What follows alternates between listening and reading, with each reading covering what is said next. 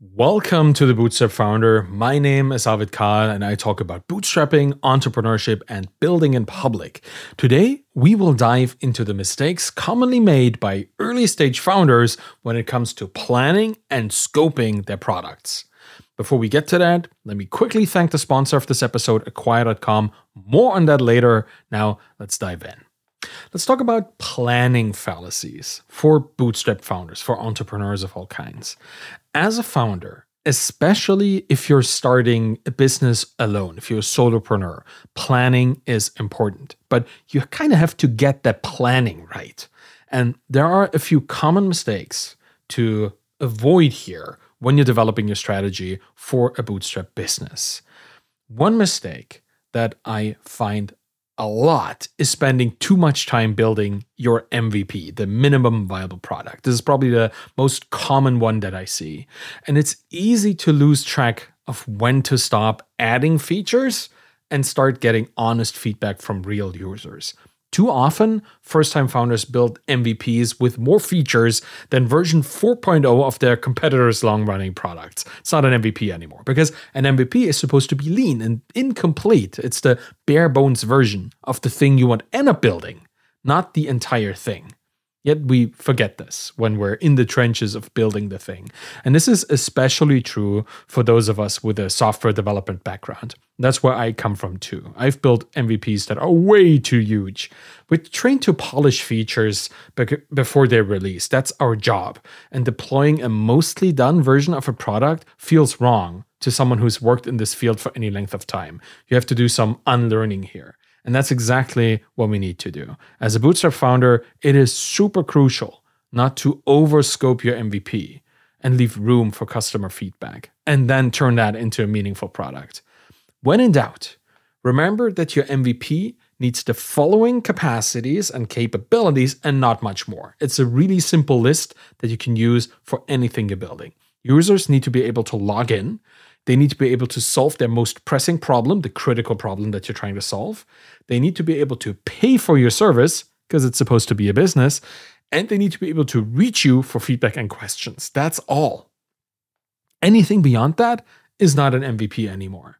It's additional features, additional capacities. You don't need that for your MVP. You need that later, but you don't need it for the early stage thing that you're building. So when you're planning what to build, drop anything that doesn't fit into this list of 4 things. Defer those things to a stage when you've established communication paths with your prospective customers. You will need their feedback to build these more advanced features.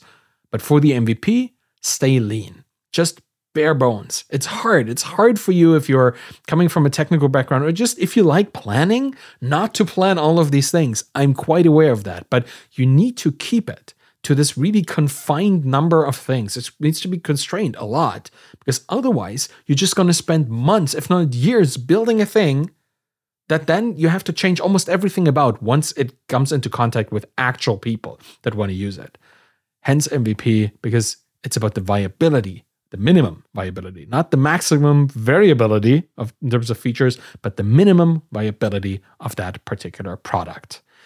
Another fallacy that new founders often fall into is thinking that they don't need to generate revenue immediately, right? We talked about the product side. Now let's talk about the business side.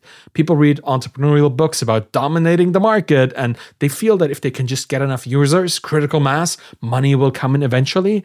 And that may be true for some kinds of businesses, but if you're bootstrapping, if you're using your own money, the top priority should be generating income that sustains the business as soon as possible. This is really important. And I often see people express revenue purism here, which is a problem. They believe that their business should be making money in one particular way and no other. And I kind of get it, right? It's great to have recurring customers, but reaching profitability might require selling lifetime access deals or using other non-traditional methods. Purism is saying that I'm only going to take money in this particular way and no other, right? It's a SaaS, it's supposed to be recurring revenue, and I'm not going to do anything else to make money. That's problematic. Don't get caught up in the idea that your business must only generate monthly recurring revenue. Just because your software founder heroes all have MRR doesn't mean it's the only way for you. We're currently experiencing a world that is riddled with subscription fatigue. maybe a one-time sale is a welcome alternative that will actually get you more customers into your business than chasing MRR because everybody else seems to have it. A lot of founders, and I recently talked to Danny Postma on this very show, they are kind of shying away from MRR. And it's not just Danny. Luis Pereira was on the show too, and he was also talking about like putting his money up front and maybe making sales on like lifetime things. And there's another one, Tony Dean, and I explicitly talked to him about this on this show. He said that most of his products are pay once, use forever products, even though he could potentially turn them into kind of subscription-based products, but he doesn't, because if there are barely any expenses for these kind of products, and he's been building things that don't have much cost or don't incur much cost in terms of like server-side stuff, he doesn't feel like it's a good idea to ask people to pay monthly if there are no expenses on his side. So it is a way to make money and to make recurring money by just having more customers buying the thing, to not just chase MRR, but look at alternatives. And if you want something in between, there's obviously the yearly plan, right? The annual plan where people pay for 12 months in advance, 12 times or 10 times, 11 times what you pay for monthly. And you can take this as money that you can invest into your business and build something out of it. So MRR is not the only way to monetize. That purism can actually bite you because people are fed up with having yet another subscription. And bootstrapping in itself has a kind of purism attached to it. So be open to various funding options. Bootstrapping, like customer-funded businesses, well, that's ideal because these businesses don't cause alignment issues between where the money comes from and where it goes. But accelerators and venture funds focused on bootstrappers can actually provide valuable resources beyond just the money. So don't limit yourself by refusing to even consider alternative funding avenues when you plan your business. The mentor networks and the potential cash injections that these organizations offer can give you a significant advantage without diluting your vision and agency in your business. Purism is always problematic in entrepreneurship. So when you're planning your journey, build flexibility into your approach when it comes to how you make money, where you get money, and just how pure your bootstrap business is, because it doesn't have to be. It just needs to be profitable. Here's another trap. The phrase, if you build a good product, people will buy it. That's not how it works. This is kind of the build it and they will come mindset. And that's why many businesses fail from the start. In bootstrap entrepreneurship, success comes, sure, from distribution, but it also comes from validation. Keeping an open mind while trying to find validation and avoiding perfectionism when you found a demand signal is paramount to success. Building a business based on an unvalidated assumption is risky. And most business ideas are just that. They're assumptions that someone out there probably needs the product that you envision building, but that's most of the time just really wishful thinking. Instead, focus on understanding who you want to sell to and then what their needs are. That's kind of what embedded entrepreneurship is, right? This approach to go into communities and figuring out who they are, what they need, and what they have a budget for. That can help you. And this will help you create a product that has been validated at every step along the way. You know that there are people out there who have real problems that need solving. They're looking for solutions and they have a budget to pay for them because they're already paying for something that may or may not work. If your planning doesn't involve checking for these signals, you're skipping too many steps. So how do you do it? Well, you find locations where you can observe your target customers and learn how to make their lives easier by learning what makes their lives hard. By knowing where they are and what they talk about, what they complain about, what their problems are, stated or unstated, you can identify a good problem to solve. And this leads to a helpful solution that you can create for them and often with them because you're in their community. You can alpha test it with them. You can see how they react to it. Being part of your customers' water cooler communities should be a high priority item for you, even in the planning stage. Like, you should go as far as making a point of planning to finding your customer communities before you even start building. And finally, a personal note here from experience. Consider involving your life partner, your family, or friends in your business planning. Bootstrapping a business is hard work and it takes a lot of time and effort. You'll feel that yourself, and the people around you will feel it too. If you have a day job, you'll Often think about your project during work hours, or even more distracting, during your dinner with the family. It's essential to have support from those around you to maintain mental health, kind of yours and theirs, and keep your relationships strong and healthy.